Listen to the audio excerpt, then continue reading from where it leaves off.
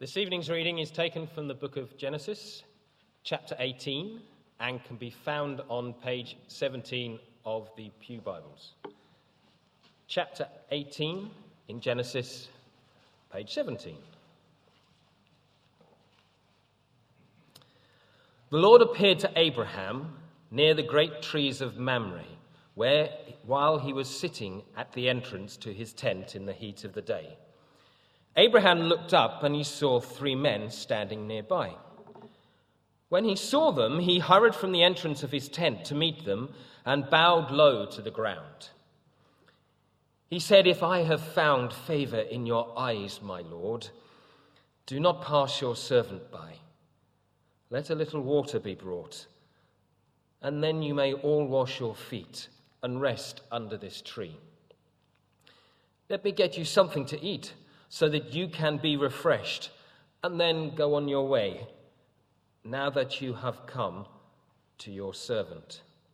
"Very well," they answered, "do as you say." So Abraham hurried into the tent to Sarah. "Quick," he said, "get 3 shears of fine flour, knead it, and bake some bread." Then he ran to the herd and selected a choice tender calf and gave it to a servant who hurried to prepare it. He then brought some curds and milk and the calf that had been prepared and set these before them. While they ate, he stood near them under a tree. "Where is your wife Sarah?" they asked him. "There in the tent," he said. Then the Lord said, "I will surely return to you about this time next year, and Sarah, your wife, will have a son." Now Sarah, who was listening at the entrance to the tent which was behind them, Abraham and Sarah were already old and well advanced in years, and Sarah was past the age of childbearing. So Sarah laughed to herself as she thought, "After I am worn out and my master is old, will I now have this pleasure?" Then the Lord said to Abraham, "Why did Sarah laugh and say, 'Will I really have a child now that I am old?' Is anything too hard for the Lord? I will return to you at the appointed time next year, and Sarah will have a son." Sarah was afraid, so she lied and said, "I did not laugh." But he said, "Yes, you did laugh." When the men got up to leave, they looked down on Sodom, and Abraham walked along with them to see them on their way. Then the Lord said, "Shall I hide from Abraham what I am about to do? Abraham will surely become a great and powerful nation, and all nations on earth will be blessed through him. For I have chosen him so that he will direct his children and his household after him to keep the way of the Lord by doing what is right and just, so that the Lord will bring about for Abraham what he has promised." Then the Lord said, "The outcry against Sodom and Gomorrah is so great, and their sin so grievous, that I will go down and see if what they have done is as bad as the outcry that has reached me. If not, I will know." The men turned away and went towards Sodom. But Abraham remained standing before the Lord. Then Abraham approached him and said, "Will you sweep away the righteous with the wicked? What if there are 50 righteous people in the city? Will you really sweep it away and not spare the place for the sake of the 50 righteous people in it? Far be it from you to do such a thing, to kill the righteous with the wicked, treating the righteous and the wicked alike. Far be it from you. Will not the judge of all the earth do right?" The Lord said, "If I find 50 righteous people in the city of Sodom, I will spare the whole place for their sake." Then Abraham spoke up again. "Now that I have been so bold as to speak to the Lord, though I am nothing but dust and ashes, what if the number of righteous is 5 less than 50? Will you destroy the whole city because of 5 people? If I find 45 there, he said, I will not destroy it. Once again, he spoke to him. What if only 40 are found there? He said, for the sake of the 40, I will not do it. Then he said, may the Lord not be angry, but let me speak. If only 30 can be found there. He answered, I will not do it if I find 30 there. Abraham said, now that I have been so bold as to speak to the Lord, what if only 20 can be found there? He said, for the sake of 20, I will not destroy it. Then he said, may the Lord not be angry, but let me speak just this once more. What if only 10 can be found there? He answered, for the sake of 10, I will not destroy it. When the Lord had finished speaking with Abraham, he left, and Abraham returned home. This is the word of the Lord.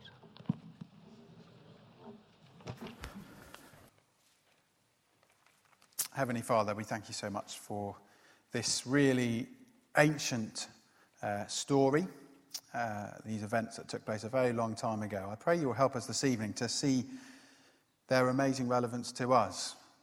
May we understand more of Abraham and his faith, and more of you and how you want to relate with us. We ask it in Jesus' name and for his glory. Amen.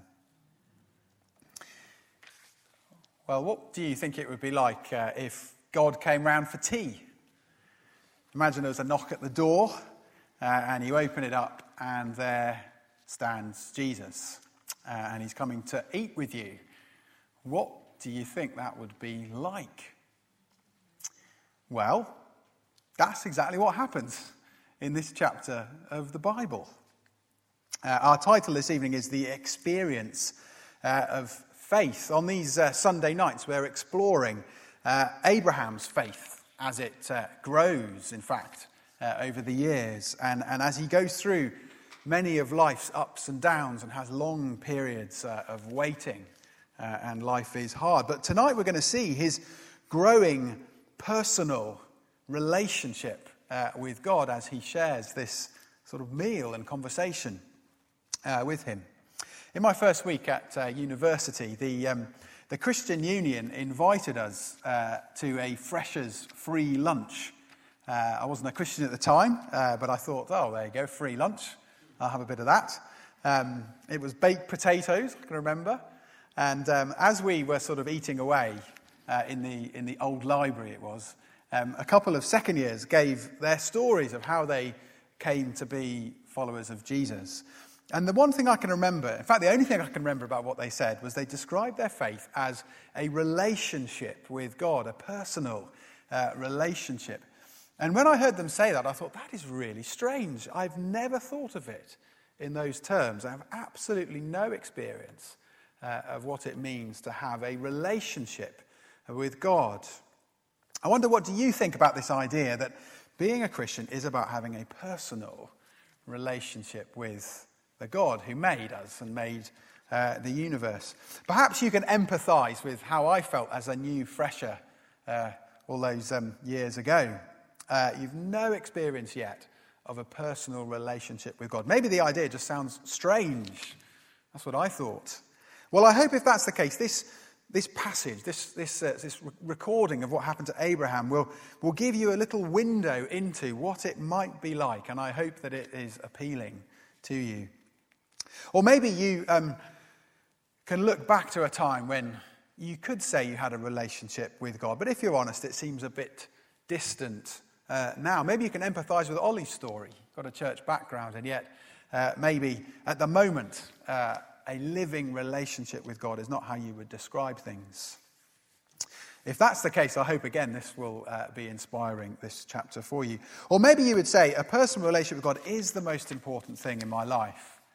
Well, if so, then I hope Abraham will spur you on to want to get to know God better, particularly in the ups and the downs. I came across this reference to Abraham in another part of the Bible. It's Isaiah. He writes this of Abraham. It's quite interesting. He says, "But you, O Israel, my servant Jacob, whom I have chosen, you descendants of Abraham, my friend." God calls Abraham his friend. It's a really amazing description for the Almighty Creator to describe of a person. And we're going to see a little bit about how this worked out in practice, this amazing relationship between God and Abraham. Now, before we dive in, let's just remember where we are in the story of the Bible and in Abraham's life story. At the beginning of the Bible, we see that God created human beings to have a relationship with him, and yet the first humans rejected him. And so God, in his judgment, sent them away from his presence. And you see this sort of ever-worsening cycle of sin and God's judgment on it in the early chapters of Genesis. But then there's this great turning point. God intervenes in history by coming and revealing himself to this man, Abraham, this wandering nomad in the Middle East, Abraham. And it's a turning point, and he gives him these amazing promises. Do you remember those three promises? He promises that through Abraham he will create a new people that will be God's people. He will give Abraham's descendants a place, the land of Canaan, that will be their own. And he will greatly bless Abraham. Abraham will have this great name, but also through Abraham, other people will be blessed. And in fact, every nation on earth will ultimately be blessed through this one man. God is changing the course of history. This is a real turning point, this man, Abraham. But as we go through Abraham's story, the progress is rather slow. By now, in chapter 18, Abraham and Sarah, 25 years later, still do not have a child of their own. They're still living in tents. They haven't yet got permanent homes in the land of Canaan. And although Abraham has been getting richer, and although he's been blessing other people along the way, it's all pretty small scale. But there are hints that things really are going to take off. In the last chapter, in chapter 17, God has changed Abraham's name. So he was Abram, and he's now Abraham, which means father of many. But we're still waiting for those many to come. But as this period of waiting has been going on, this 25 years, Abraham has been growing in his faith. And we see today in particular, he's growing in his relationship with God. God is his friend. And we're going to see in chapter 18 how God shows that, how God demonstrates that he really is Abraham's friend. We're going to see it in three ways that God acts as a friend to him. Firstly, we're going to see that God comes to dinner with him. Then we're going to see that God reassures Abraham of his promises. And then we're going to see that God invites this open conversation with Abraham. He lets him into his plans, and he invites Abraham to have a debate with him about it. That's the kind of thing you do with friends. So three amazing ways that God shows that he's a friend to Abraham. Let's have a look at verse 1. God comes to dinner. The Lord appeared to Abraham near the great trees of Mamre while he was sitting at the entrance of his tent. Well, the narrator tells us it's the Lord. It's going to take Abraham a little while before he realizes the true identity of these mysterious guests. Abraham is sitting at the entrance of his tent in the heat of the day. He looks up and he sees three men standing there. It's the middle of the day. Abraham would have finished his morning's work. He's sitting in the shade. It's a hot Middle Eastern day. Maybe he's about to have his siesta. Maybe he'd already started to sort of nod off because he didn't see these three men until they were really near. Or maybe they appear just suddenly because actually there's more to them than initially meets the eye. Well, Abraham then behaves like the perfect Middle Eastern host. In the next few verses, there's a lot of hurrying about as Abraham, he runs to these men, he bows down, and then he kind of pleads with them for the privilege and the pleasure of giving hospitality. It's clear in verse 3 that one of these three men is the leader. He calls him my Lord, interestingly. And in verse 4, he offers this leader and the others just the kind of thing that weary travellers in a hot country would want: water, their feet washing, and some shade. And then in verse 5, he says, let me get you something to eat so that you can be refreshed, and then you can go on your way now that you have come to your servant. Very well, they answered, do as you say. So Abraham offers food. Literally in the original, he offers them a little piece of bread, a morsel of bread. He's kind of behaving like the perfect host. He knows that if he offers them a great big meal, they might feel awkward. So he offers them a little bite to eat. They accept. And then he rushes off and he prepares for them an amazing feast. There's lots of hurrying around as he gets everyone to work. Verse 6, 3 seahs of fine flour. That's around about 8 litres worth of flour. A lot of bread and cake is going to be made from that. And then he kills a male calf, which again is rather extravagant, just for 3 men. You could easily have provided a meal with much less. So this extravagant hospitality is lavished on them. Look at verse 8. He brought them curds and milk and the calf that had been prepared, and he set these before them. And while they ate, he stood near them under the tree. Well, he gives them curds of milk. Apparently, this still happens today if you were to go and visit some Bedouin.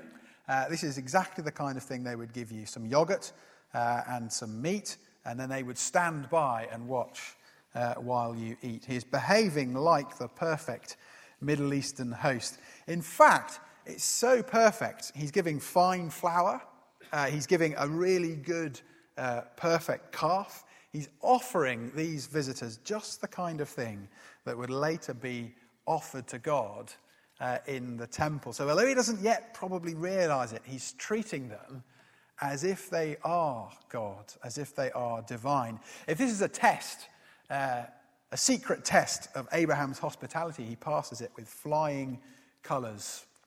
Many years later, the writer to Hebrews says, do not forget to entertain strangers, for by doing so, some have entertained angels without knowing it. Well, of course, it's referring, I think, to this incident when Abraham shows this amazing hospitality. And in fact, as chapter 19 will show, there are angels here. And there's something, isn't there, for us to imitate in Abraham's amazing hospitality. And as he hosts these mysterious guests, he is in fact sharing this amazing privilege of having God come to eat with him. Now, there's a good deal of mystery, I think, in these verses. The exact identity of these 3 men.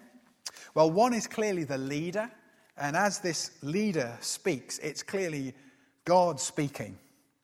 Either God in some human form himself, which occasionally happens in the Old Testament, almost like a kind of prefiguring of when God would appear as Jesus, as a man. Or it may be a chief angel. Then the other 2 in chapter 19 are clearly revealed as angels. Whatever exactly is going on, God is coming to dinner with Abraham. He's showing his friendship by coming and eating with him. Now, that may seem like something that God would never do with us. As I asked that question at the beginning, it seems just ridiculous. And yet, that's not actually true. Because this very evening, we are going to share in the Lord's Supper. And we are going to share in what is also called Holy Communion. The central Christian ritual, if I could put it like that Jesus has given us is a meal that we share with him. A meal that remembers his death for us, that recalls that Last Supper with him.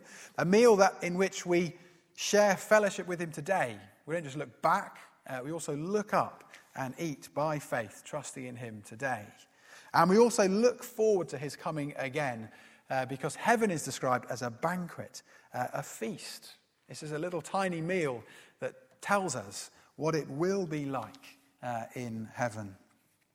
So we too, if we have faith in God like Abraham, we may enjoy this kind of close fellowship that the supper that we're going to share in points us to. This is what God wants to have with us. Well, that's the first way that God shows his friendship, by coming and having a meal with Abraham. But there's more, because once the meal's over, God begins this conversation. And this is the second thing. God assures Abraham of his promises. We're down now at verse 9. So over on page 18. Where is your wife Sarah? They asked him. There, in the tent, he says. So although this message is for Abraham, in fact, it's really for Sarah, because we know from chapter 17, if you've done the reading in between, that Abraham has already heard the news that God is now going to reveal again. But in that culture, you would probably expect the men to sit around eating and the woman to be in the tent, which is what's happening. But actually, this woman is not working away. She's standing in the entrance of the tent, listening to what is going on. It says there, as the Lord gives the news, I will surely return to you about this time next year, and Sarah, your wife, will have a son. Now Sarah was listening at the entrance to the tent, which was behind him. So if you imagine, this person is sitting with Abraham, and behind his back is a tent, and inside, near the entrance, is Sarah listening quietly to what is going on. And it's now starting to become clear, isn't it, that these are not just any ordinary travellers. For a start, they've got this amazing message, but also they know Sarah's name, which is unusual. And it's only just been changed to Sarah in chapter 17. And we've got this amazing promise in verse 10. Sarah will have a son. And it is amazing because look at verse 11. They were already old, Abraham and Sarah was past the age of childbearing. She's past the menopause. She's never been able to have children, and now it is definitely too late. So, verse 12, it's clear that what is in store here is completely miraculous. Sarah's response, of course, shows it. So Sarah laughed to herself as she thought, after I am worn out and my master is old, will I now have this pleasure? She laughs. In the original, she laughs in her inner part. She's laughing inside her thoughts rather than laughing out loud. Why does she laugh? Well, it's not the sort of laugh of scorn or mockery. I don't think it's that. Certainly the way God responds means it can't be that. It's the laugh of hopelessness. She's suffered a lifelong of disappointment. And now she can't have children, definitely now at this stage. This news is quite unbelievable. And so actually, like Abraham in chapter 17, she also laughs. And interestingly, that is what the name of her son is going to be called. Isaac means something like he laughs. That's the name of this miracle boy. Well, look at verse 13. Then the Lord said to Abraham, why did Sarah laugh and say, will I really have a child now that I'm old? Is anything too hard for the Lord? I will return to you at the appointed time next year, and Sarah will have a son. Sarah was afraid, so she lied and said, I didn't laugh. But he said, yes, you did laugh. Well, in verse 13, God is almost expressing surprise at her laughing, because here we start to see now his real identity is very clear. He knows that she laughed, even though she laughed in her inner thoughts behind him inside the tent, and yet he knew exactly what she did. It's not. I don't think she's sort of giving a barefaced lie when she says, I didn't laugh. She probably didn't laugh out loud, but he knew that inside her head she was laughing. And so we get, don't we, this amazing revelation of God, don't we? He knows everything. And in verse 14, he can do everything. Is anything too hard for the Lord? He can do anything he wants or plans to do. Nothing is too hard for him. Well, God is rather gentle, I think, with Sarah's unbelief and with her lying. She's got good reasons, hasn't she, not to believe this after all of her long life up to this point. And so God reassures her. He has promised it will happen. God assures Sarah and Abraham of his promises. That's the second way he shows his friendship to them. Now, although our circumstances are, of course, quite different from theirs, there are some great encouragements for us too in our relationship with God. For a start, we are reminded that God knows everything, his omniscience, as the technical term is, and that God is able to do anything he plans to do, his omnipotence. Those things about God are amazing. And although there's a lot of mystery in this passage and how God sort of appears in these sort of in this human form, and how God kind of speaks later on as if he's going to go and check out what's going on in Sodom, it's quite clear that actually he really knows everything. He really can do all that he plans to do. And that is a great encouragement for us, isn't it? And it means, second, doesn't it, that we can be sure that he will keep his promises. He is able to. He will be faithful to his promises. He will do what he says he will do. We too have amazing promises that God has given to us. We can read of them in all of the Bible, and we can have assurance from many, many years of God doing what he says, that he will do it for us. We've got many more reasons than Abraham and Sarah. Most of all, as we come to share in the Lord's Supper tonight, we are remembering the chief reason that we know he keeps his promises. The promise to Abraham was ultimately fulfilled when Jesus came and when Jesus died on the cross. That's the proof that he loves us. That's the proof that he is now going to be able to save people from every nation. We can look back to the cross and know God always keeps his word. And so as we eat and drink the bread and the wine a little while later, it is a special way that God has given for us to be reminded that he does do what he says. And as we take it tonight, let's remember that and delight in what he has done. Like Abraham, we may have to go through hard times. Abraham had to go for 25 years up until this point. That's a long time ago. That's 1990. He's been waiting since 1990 for this to happen. There'll be times when it looks like God's forgotten. There'll be times when it looks like God's not in control. But we have some firm facts to hold on to. Often we live and we're sort of governed and swayed by our feelings, aren't we? How we feel, whether God feels near to us or not. But I think this passage reminds us that we are better off thinking about the facts, what God has said in the Bible, what God has done in Jesus, and all through history. If we put the facts first, then the feelings ultimately follow. Well, that's the second way that God shows his friendship to Abraham. He reassures him and us of his promises to us. And then finally, God allows this open conversation about his plans. There's another thing that God wants to talk to Abraham about that day. He wants to talk to him about the terrible subject of Sodom and Gomorrah. Look at verse 16. When the men got up to leave, they looked towards Sodom, and Abraham walked along with them to see them on their way. He's being the good host again. Then the Lord said, "Shall I hide from Abraham what I am about to do? Abraham will surely become a great and powerful nation, and all nations on earth will be blessed through him. For I have chosen him, so that he will direct his children and his household after him to keep the way of the Lord by doing what is right and just, so that the Lord will bring about for Abraham what he has promised him." So he's saying, isn't he, Abraham is his friend. Abraham is this man that he has chosen to start to put the world to rights. And as you read that, you can't help thinking, can't you, of another time when God called his disciples, his friends. Think of it, the Last Supper, when Jesus revealed his plans to them and said, "I'm doing this because you are my friends." Well, here it is with Abraham.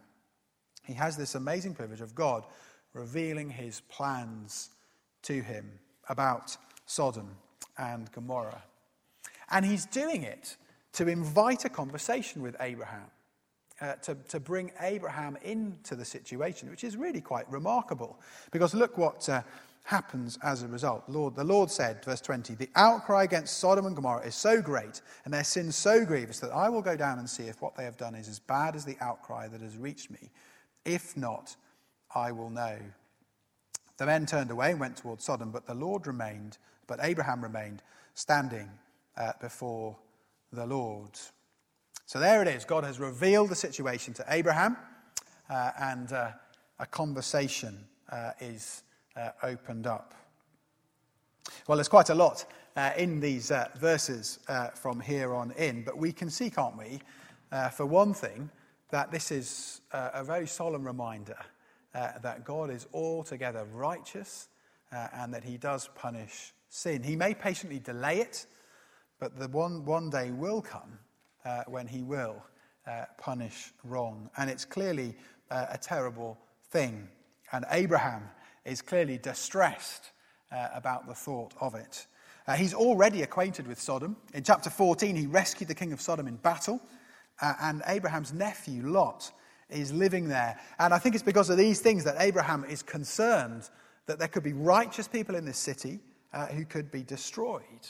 And he's concerned, and he brings before God God's own justice, his own character, and he pleads with God on the basis of God's character. It's a wonderful model, actually, of prayer, appealing to God on the basis of what God has promised about himself.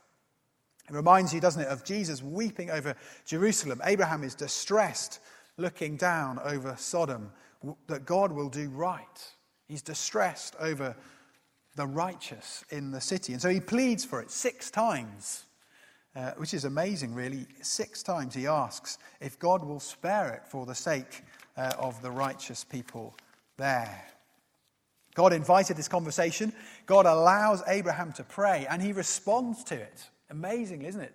God allows this amazing debate to go on between him and Abraham. It's a sure sign that Abraham is his friend.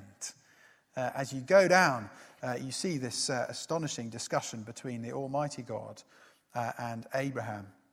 As you go down, it's also quite striking that Abraham gets a bit more timid as he brings the request again. And it looks, doesn't it, as if there comes a point in time when God's answers get more sort of cool.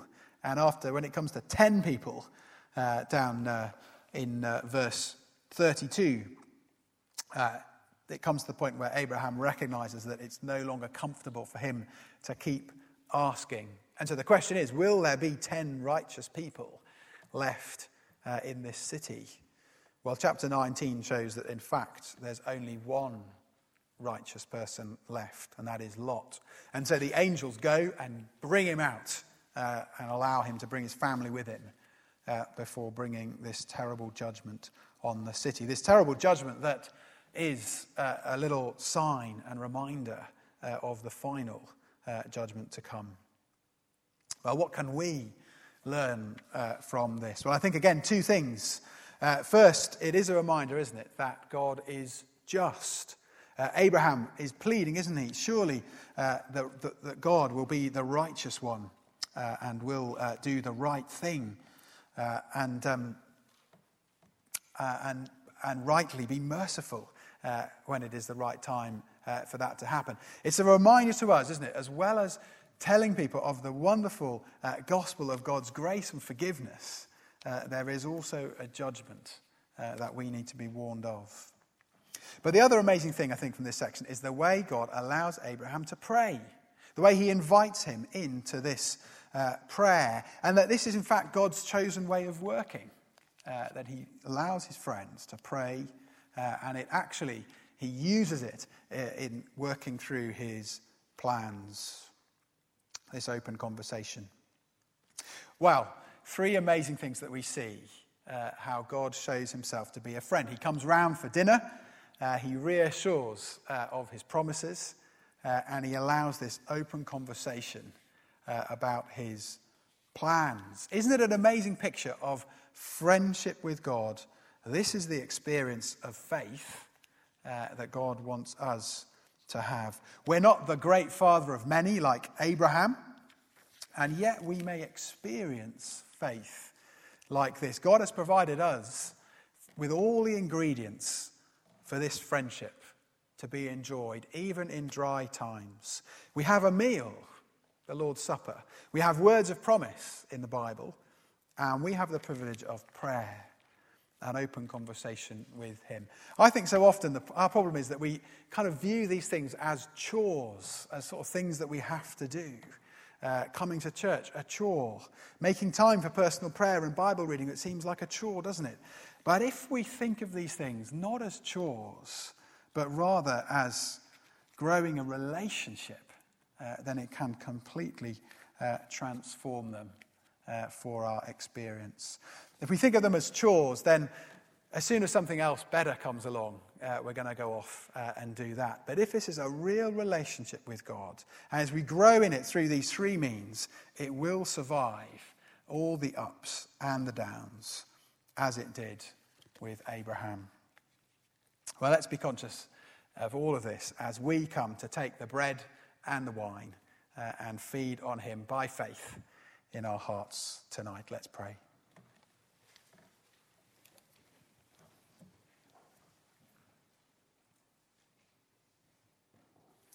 Thank you, Father, for your amazing grace that you want to have a relationship with us and that we can call you the Lord of all the earth, our friend. May we be those who respond in faith. May we be those who take the bread and the wine in faith and so strengthen our relationship with you. And we ask this in Jesus' precious name. Amen.